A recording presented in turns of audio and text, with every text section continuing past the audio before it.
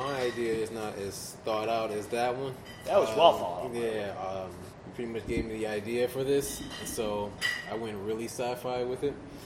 My idea is to create a box that allows us to throw things into the past so that you could throw your semen into the face of anyone in the past at any time that you choose.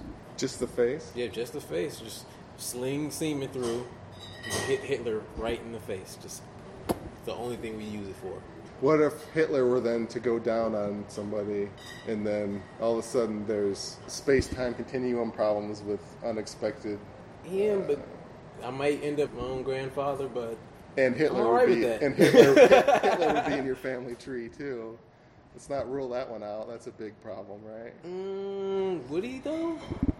Or no, he wouldn't. He would just be like the mechanism. Yeah. You're right. Okay. Is So that that's your obvious. thing? Because every once in a while you see on the news, there's like a kindergarten teacher or something who like secretly fed semen to a bunch of kids, or like a guy in the street No, not my like thing. threw But semen I- at people out his car window. Is that your thing? Not my thing, but I do think it'd be hilarious. Well, I see to you throw on the semen news in, into like, Hitler's 10 face, years. for sure. That's something. I miss all those news stories. You know, I guess they don't have that stuff like on CNN.com or whatever and stuff. And they got to look for it, I guess, about semen throwing and everything. I don't see that, but it could be a problem. Yeah, and, you know, give me a few years, I'll build it up. I'll make it a problem.